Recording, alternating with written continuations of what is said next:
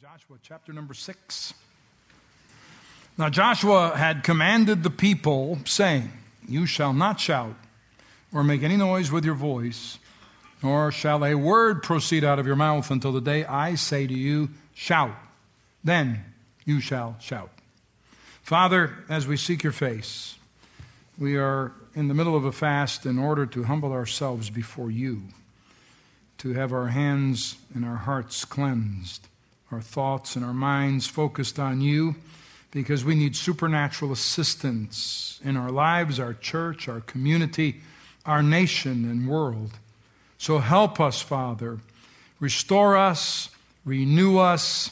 We're believing you for breakthrough miracles this year, this week, this month. In Jesus' name, amen. Please be seated. I'm led to just give you a simple truth today. But if we apply this for the next 7 days, I believe God will honor it during our 21-day Daniel fast. The good news, I'm not telling you not to talk for the next 7 days. But I am going to challenge you to hear the revelation and truth of this passage. This is one of the most unique commands God ever gave his people. Now Joshua commanded the people, saying, "You shall not shout or make any noise with your voice, nor shall a word proceed out of your mouth until the day I say to you, shout. Then you shall shout." So one way of looking at this passage, be quiet. There's a miracle in progress. Then Joshua the son of Nun called the priests and said to them, "Take up the ark of the covenant and let 7 priests bear 7 trumpets of ram's horns before the ark of the Lord." And he said to the people, "Proceed and march around the city, and let him who is armed advance before the ark of the Lord." So standing before Israel on this occasion were the formidable walls of Jericho. A fortified in an impenetrable city, it's their first look at what they're about to have to take out as they enter the promised land. Remember, Israel has never seen a city like this. A whole generation of 40-somethings had lived in the wilderness, and about all they ever got to see every day were sunrise and sunset, a lot of sand, scorpions, and snakes. And for the first time, the people of Israel have crossed over the river Jordan, and they're standing on the banks of the promised land. And they're looking at walls so high and so massive that historians tell us that the residents of Jericho could race chariots on the tops of these walls, 2 abreast, around the walls, and have actual chariot races on top of them. The Israelites had never seen a place like this. And to see Jericho encased in these high walls, no way in, no way out, a very secure, well-fortified city. Now, Jericho was securely shut up because of the children of Israel. None went out and none came in. It was impenetrable. And Israel was there by divine design. Israel was there to take possession of the land of promise. And Israel is challenged to march around the walls of Jericho. So the Lord said to Joshua, "I have given you Jericho, its king, and all its strong warriors. You and your fighting men should march around the town once a day for 6 days. 7 priests will walk ahead of the ark, each carrying a ram's horn. On the 7th day, you are to march around the town 7 times with the priests blowing the horns. When you hear the priests give one long blast on the ram's horns, have all the people shout as loud as they can. Then the walls of the town will collapse, and the people will charge straight into the town." So then Joshua gives Israel this extraordinary additional instruction. He said, "You shall not shout, you shall not make any noise with your voices. Nothing comes out of your mouth. No word shall proceed out of your mouth until I tell you to shout." So Joshua was aware of the inclination of the typical Israelite. Joshua's lifespan was over 2 generations. He was there when the generation brought back an evil report that they could not take the promised land. He heard the patterns of murmuring and the complaints against God's anointed and appointed leadership. He witnessed God's response. "Because of your unbelief and complaining, you'll wander for 40 years in the desert until you all die off, save for Joshua and Caleb, 2 men of faith." It's a speech pattern I'm praying will change in us on our 21-day Daniel fast. Because our old nature is filled with doubt, fear, and unbelief. We complain, we criticize, And the inclination is to talk ourselves out of victories that God desires to unfold in our lives. And when there is no evidence, when there is this delay, when there's annoyance and opposition to the answers that God has promised to us, those things He said He would manifest in our lives, we have a tendency to begin to murmur, to begin to complain, and talk ourselves out of the victory that God has already promised. So the Word goes on to say, death and life are in the power of the tongue, and those who love it will eat its fruit. You'll eat your words. The power of death and life are in your tongue, what you speak. With your mouth, you can abort the promises of God. When and where did Joshua learn this great lesson? That it matters what we say when God's attempting to bring out a miracle in our lives. Where did Joshua learn this protocol? Well, he looked in the rearview mirror at the intersection of opportunity that Israel had come to 40 years before. Joshua and Caleb returned from their recon mission in the Promised Land and said, "We are well able." The 10 other recon agents, seeing the same lay of the land, came back and said, "We are not able." Now watch how this poison spread. And they gave the children of Israel a bad report of the land which they had spied out, saying, "The land through which we have gone as spies is a land that devours its inhabitants." And the whole congregation said to them, leadership, "If only we had died in the land of Egypt." All of them. So they said to one another, let us elect or select a leader and return to Egypt. God heard them murmuring and complaining and speaking negatively. "I have heard the complaints," He said, "which the children of Israel, those which they spake. I have heard the complaints." And God's word records what the people of Israel said.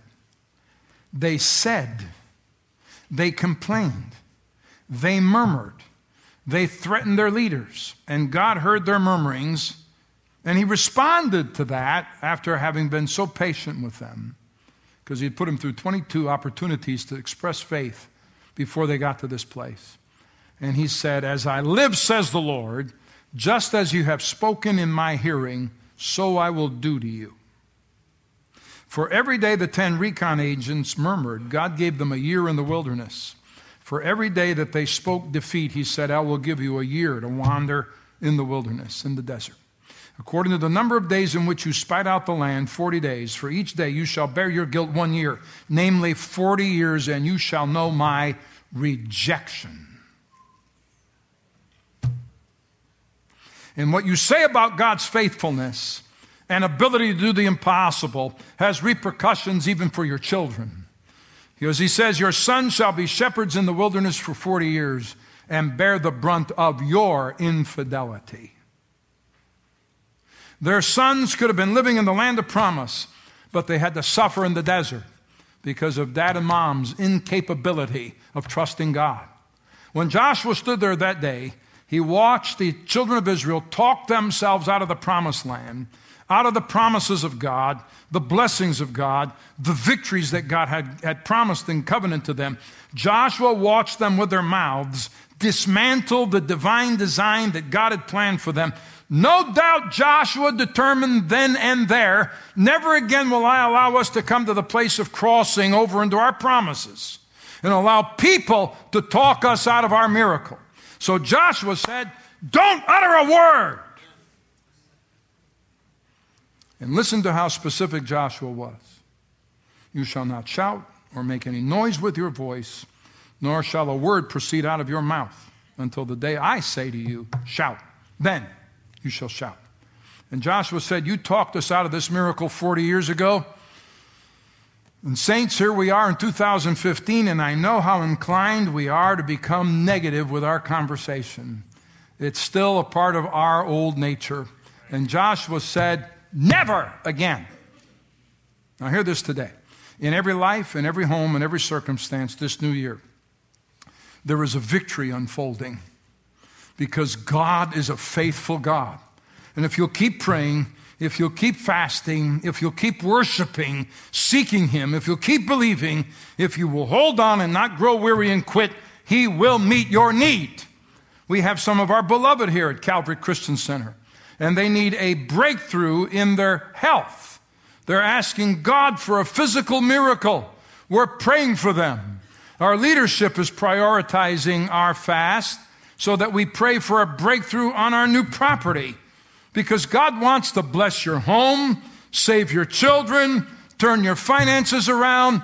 He wants to pour out His Spirit into the body of Christ. The key, don't begin to talk yourself out of your victory. There's victory about to unfold in your home, in your lives, and in our church body. But if we cease complaining and cease our whining and cease caving into discouragement and button our critical spirit, refuse to speak defeat in our conversations. Calvary Christian Center, let's not talk ourselves out of victory God has promised us in His Word. Do you believe there's a victory unfolding in your life? Then bless the Lord and thank the Lord. Amen. In this context, the victory was not in question. The giants didn't matter. The walls didn't matter. The number of opposition didn't matter. The victory was never in question. I'm saying to you today, based on God's Word, renewal is coming. It's coming to the body of Christ. It's coming to our culture. It's coming to our nation. The outpouring of the Holy Spirit on America is coming. These kinds of things give me hope. It's the most exciting thing that I've run across in probably my lifetime. To plan an event similar to one that took place in Houston, Texas 3 years ago.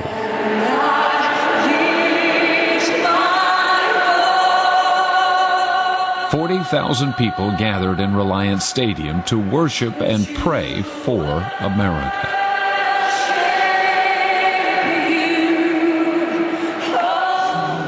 And I believe with all my heart, just like the governor, that the only hope for America is a revival, spiritual revival. It will take place on January 24th in the Pete Maravich Assembly Center. It will not be a time for showing how good a prayer you can pray or speech you can give, but it will be exactly what it says. A response to a country some say is in spiritual decline. Like David of old, willing to get on their face before God, praying He will heal their land. Why not be able to have spiritual revival in this country? Why not be able to fill stadiums and arenas the way that Billy Graham and so many others did?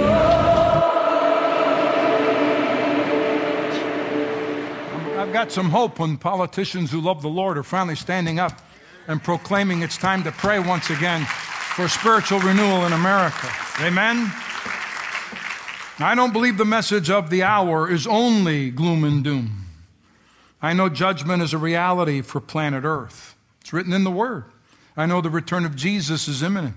I know what the book of Revelation says. I know there's rising wickedness and there's compromise, even in the church. But I also know this. There is this promise. The promise to His people is this: and it shall come to pass afterward that I will pour out my Spirit on all flesh. There are some inevitable victories about to break out on the body of Christ, our church, the church around the world, if we'll keep our mouths under control, except to pray and praise the name of the Lord and declare His promises in our lives. God said you've marched to the border of your miracle in progress. You're about to enter homes you didn't build and enjoy vineyards you didn't plant. All they had to do to occupy was to keep quiet. That was the instruction. Zip your lip. Don't speak what you feel or what you see, but speak the promises of God during this time. And if you can't say something good, be quiet. Joshua knew their patience would be tried as they marched around those walls for a week. He knew when they looked at that military strategy that Joshua gave them, it didn't make sense. They were outmanned. They were outgunned. They had very little military experience among them. He knew there would be some who disagreed with their directions, and this is the strategy. He knew there would be some intimidated by the enemy, screaming profanities at them from the walls above while they marched in silence around them. So Joshua said, keep your mouths shut. Use the weapon of silence. And sometimes when someone attacks your motives or the direction you've taken, it's better not to say anything. Sometimes the smartest thing you can do, be quiet. Allow the master to fight the battle. Keep quiet. There's victory in progress. Be still and know that I am God. There's victory in progress whether you see it, whether you feel it, or if you're even aware of it. Everything is on schedule. God is already unfolding His miracle promises for our history and our generation. He's already working on your healing. He's already working on your turnaround. He's working in your circumstance, working with your children. He just needs you to stay in agreement with His Word and His promises. And I know there are people who are feeling the pressures of today. It's very easy to be blinded by the crucible of your crisis, and you get caught up in the emotions of what you're facing. Listen to me. It's easy to regurgitate all the bad things that are going on in your life, but I'm here with a biblical mandate to exhort you today. I'm charged from Scripture by Paul in his epistle from God the Holy Spirit Himself to exhort the body of Christ. It matters to God how we talk. It matters how we pray. It matters how we fast. Did you know your prayers can be prophetic? Did you know when you pray you're prophesying and your prayers are a transcript of what God is going to do in your future? So this is how you ought to pray. Father, in reality, I know I'm facing this. I know I'm in the middle of this test and trial. But Father, I thank you. You are my provider. You are my healer. You are the miracle worker in my life. Your prayers become a prophetic utterance about your future. And I trust while you're fasting and praying, you don't go to God just to whine to Him the whole time, but speak victory toward Him. Because Malachi records where God stood with His people because of this attitude. You have wearied the Lord with your words. Quit speaking about the odds against you. Stop speaking about all the obstacles. Stop speaking about how bad things have been. Hear the enemy's plot, because this is what he'll do to you, and shall wear out the saints of the Most High. Some people get worn out by their negative speech, by their constant expression of their energy used for negative results, slowly grinding away until you just talk about it. Next thing you know, you're singing about it. Rainy days and Mondays always get me down. And complaining about it. And here's what I'm going to say to you. I will say this. My steps are ordered of the Lord. I've been young and now I'm old, but I've never seen the righteous forsaken or his seed begging bread. I will say that He will perfect that which concerns me. I will say what He has begun in me, He will complete. I will say of the Lord, He is my refuge, my fortress, my God. In Him I will trust. I shall call upon Him, and He will answer me. He will be with me in trouble. He will deliver me and honor me. With long life He will satisfy me and show me His salvation. There's victory in progress. Don't talk yourself out of it. In 2 Kings 4, there was a woman whose son had died. The son had been granted to her by prophetic utterance of the prophet Elisha. And suddenly one day while working out in the fields, he dropped over and died. So his mother took off in a chariot to find the prophet, because this boy was by covenant promise. When the prophet saw her coming his way, he sent his servant to go to her and say, "Is it well?" So the first question Elisha's servant asked this lady was, "Is it well with your husband?" And she answered, "It is well." Say it with me, "It is well." It is well. Then the servant asked, "Is it well with you?" And she said, "It is well." Then the servant asked, "Is it well with your child?" Now here is where we would have had a meltdown. Okay? We would have fallen to pieces. Things are not going well. He died. But notice when the servant asked about her son, here's how she answered. It is well, but I have to get to the prophet, and I'm not going to talk myself out of this victory. I'm believing God for a miracle. I am believing for my child, and I must get to the prophet because he was the catalyst by which this promise came to me. Almost like she wasn't being honest with her words, but what she was saying is, I don't want to talk to you about it. I want to talk to the Lord. He gave me this son, and I know He'll restore my son. Sometimes if you get to talking to people about your challenge, you'll talk yourself right out of your victory. But if you keep talking to the Lord, the one who made the promise to you, He will empower your faith. You'll watch God grant you your miracle. She would not be talked out of her miracle.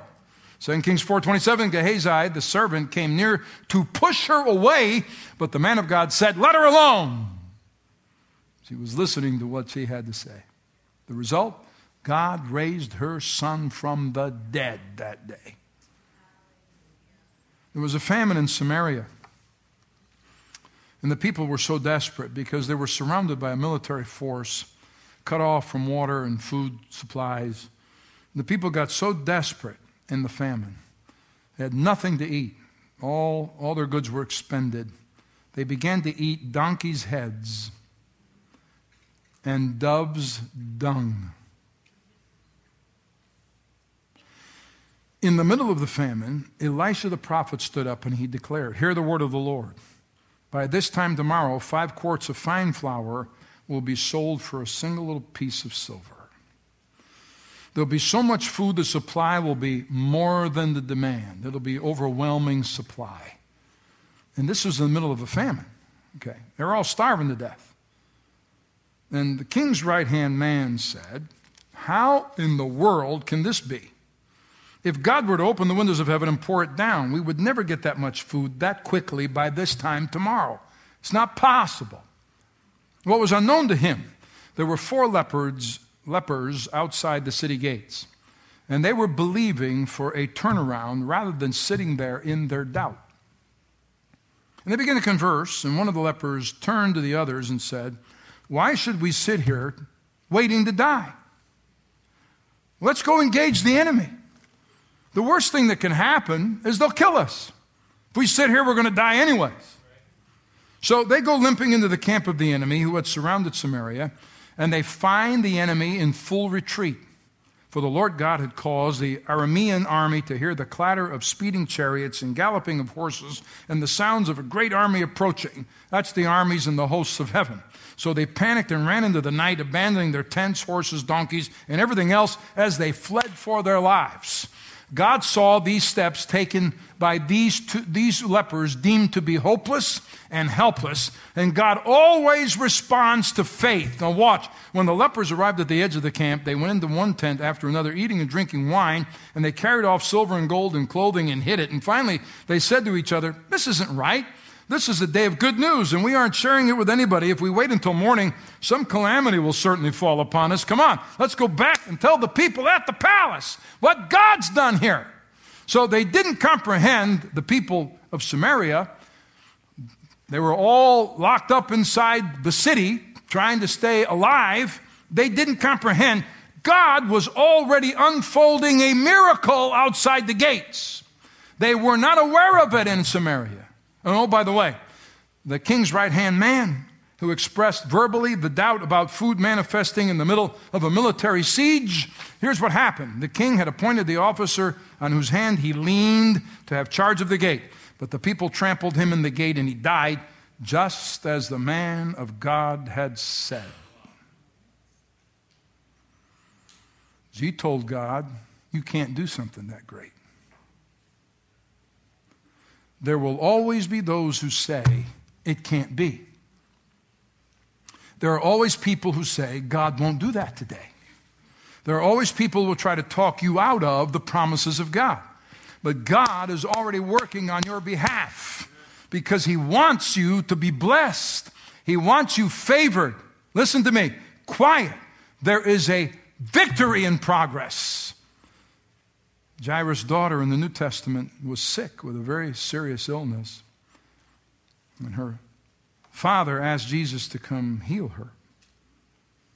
But there was a delay as Jesus stopped to heal another woman. Now the report came to the dad that Jairus' daughter, your daughter's died. And Jesus responded to Jairus, do not be afraid. Only believe. Jesus dispensed with all the mourners that had gathered at that house of Jairus, those that were weeping and crying. And he said to them, why make this commotion and weeping? And he had put them all outside, all of them. Quiet the commotion. No whining in here.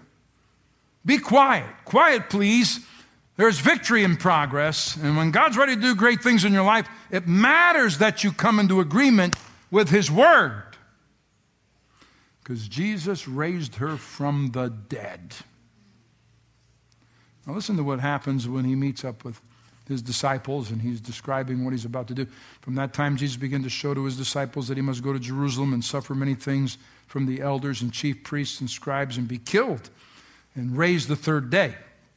And Peter took him aside and began to rebuke God. Yeah, he rebuked God. Think about this. He used his mouth to rebuke God. Same mouth he had used to say, you are the Christ, the Son of the living God. Now he's rebuking God and saying, far be it from you, Lord, this shall not happen to you. But he turned, Jesus did, and said to Peter, get behind me, Satan. What Jesus was saying, you're not speaking the things of God. You're trying to talk me out of the greatest victory ever in history that's already in progress. I'm on my way to finish this. I'm about to defeat death, to defeat sin, to defeat Satan, to purchase my church. I'm not listening to this. Get behind me, Satan. You're not talking me out of the victory my Father's promised. Some people are experiencing frustrations. You're going through a difficult journey. If you're not careful, you'll talk yourself out of the victory that unfolding in your life, that God's working. And I'm saying what we ought to do is become praisers, grateful people who love and honor the Lord and trust Him. Pastor Mark Batterson, back in D.C., Washington, D.C., was Kirsten's pastor for a number of years while she was working at the Pentagon. She would attend their church regularly along with my friend, John Ashcroft. That was his home church while he was Attorney General. They got to recognize each other there over the years. Mark Batterson wrote the book, The Circle Maker. Some of you may have read it. And he shares about the legend of the Circle Maker. And he said this, and I'll quote right from his book. Young children danced in the downpour like it was the first rainfall they had ever seen. Parents threw back their heads and opened their mouths and caught raindrops like there were diamonds falling from the sky. It would forever be remembered as the day the thunderclaps applauded the Almighty.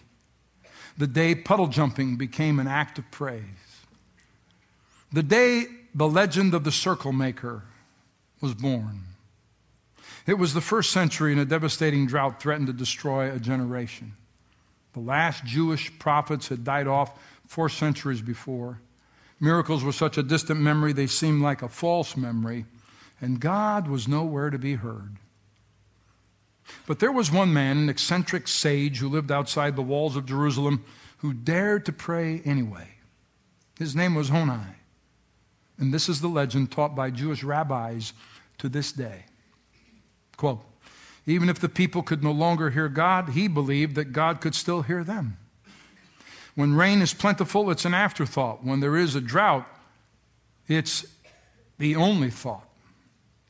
And Honi was their only hope. Famous for his ability to pray for rain, it was on this day that Honi would earn his money. With a 6-foot staff in his hand, Honi began to turn like a math compass. 360 degrees with that staff, he draws a circle in the dirt. He never looked up as the crowds looked on. And after what seemed like hours but took seconds, Honi stood inside the circle he had drawn. He dropped to his knees and with his hands raised to heaven, with the authority of the prophet Elijah, who had called down fire from heaven, Honi called down rain. Lord of the universe, I swear by your great name, I will not move from this circle until you have sent mercy upon your children. The words sent a shudder down the spines of all who were within earshot that day. It wasn't just the volume of his voice, it was the authority of his tone. His prayer was resolute yet humble, expectant yet unassuming. And then it happened. As his prayer ascended to heaven, raindrops descended on the earth. Gasps came from the thousands who had encircled Honi. Their eyes turned heavenward as the first raindrops fell from the sky. But Honi's head remained bowed. The people rejoiced over every drop, but Honi was not satisfied with a sprinkle. Still kneeling within the circle, Honi lifted his voice over the celebration. Not for such a rain have I prayed, but for the rain that would fill ditches and pits. And the sprinkle turned into a torrential downpour. The rain fell so heavenly that people fled from Temple Mount to escape flash floods. But Honi stayed and prayed in the circle, and it rained until they did not need rain anymore. End quote. Honi drew a circle around himself, and he prayed a bold prayer, because bold prayers honor God, and God honors bold prayers. He is not blessed when we don't believe him for anything. And that's what Israel was doing around the walls of Jericho on the day my text was recorded. They drew a circle. What do you believe in God to do? Draw a spiritual circle. Get in it. Get into agreement with God about it. And say, Father, I'm not going to give up on this miracle until I see you pour out what you said in your word. For the next 7 days, there's to be no talk that is unbelieving or negative. You draw a circle and say, I am praying prophetic prayers that are in agreement with God's word. And in that circle may be your son, your daughter, your health, your finances, your business. But you draw a circle like Israel did around Jericho and say, for the next 7 days, I will circle this issue in my life. I will not speak defeat one time. I will not utter a negative or doubt-filled word. For the next 7 days, I will draw a circle and walk around that obstacle until the walls of resistance fall down. So what's going to happen if you get into agreement with God through your fasting and praying? Because everybody here is dealing with something. For 7 days, like blind Bartimaeus outside the old city ruins of Jericho. And everybody knew he was blind. He yelled at Jesus, have mercy on me, Son of David. And Jesus looked at him and said, what do you want me to do? And remember, when God asks you a question, it's not for his benefit. It's for yours. God knew what was wrong with Bartimaeus. He wanted him to speak it, to ask, to come to him. What do you want me to do? Be bold as God asks you to respond to him. What is it you desire? What do you want? Be bold. You all got a piece of paper when you walked in. Take it out. Get a writing instrument. If you don't have a piece of paper, somehow you didn't get one, there's a tithe envelope on the back of the seat in front of you. For some people, it'll be the first time they picked one up. That's good. You're getting practice. It'll be good. and take it out. Get that piece of paper.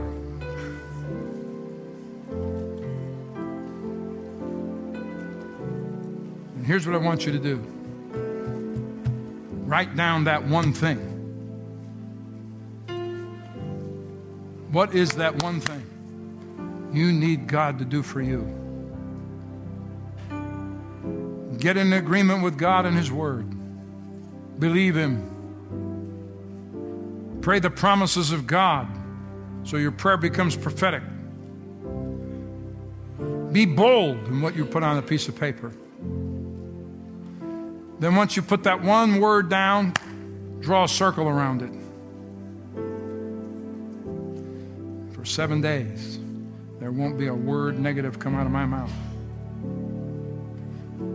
I'm going to believe you that in the next week, this miracle is going to start to unfold. This one thing. Are you ready? I want you to stand to your feet and hold up that piece of paper.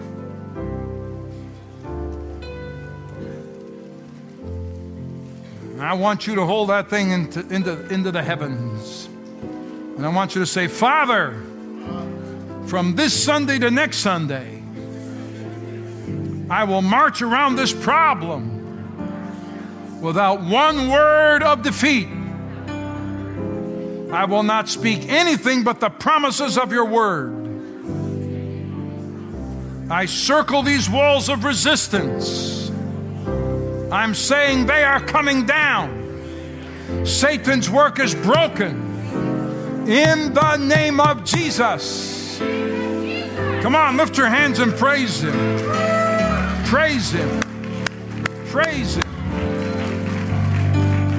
We're not believing for a sprinkle on our heads, but an outpouring of abundant power and a great answer.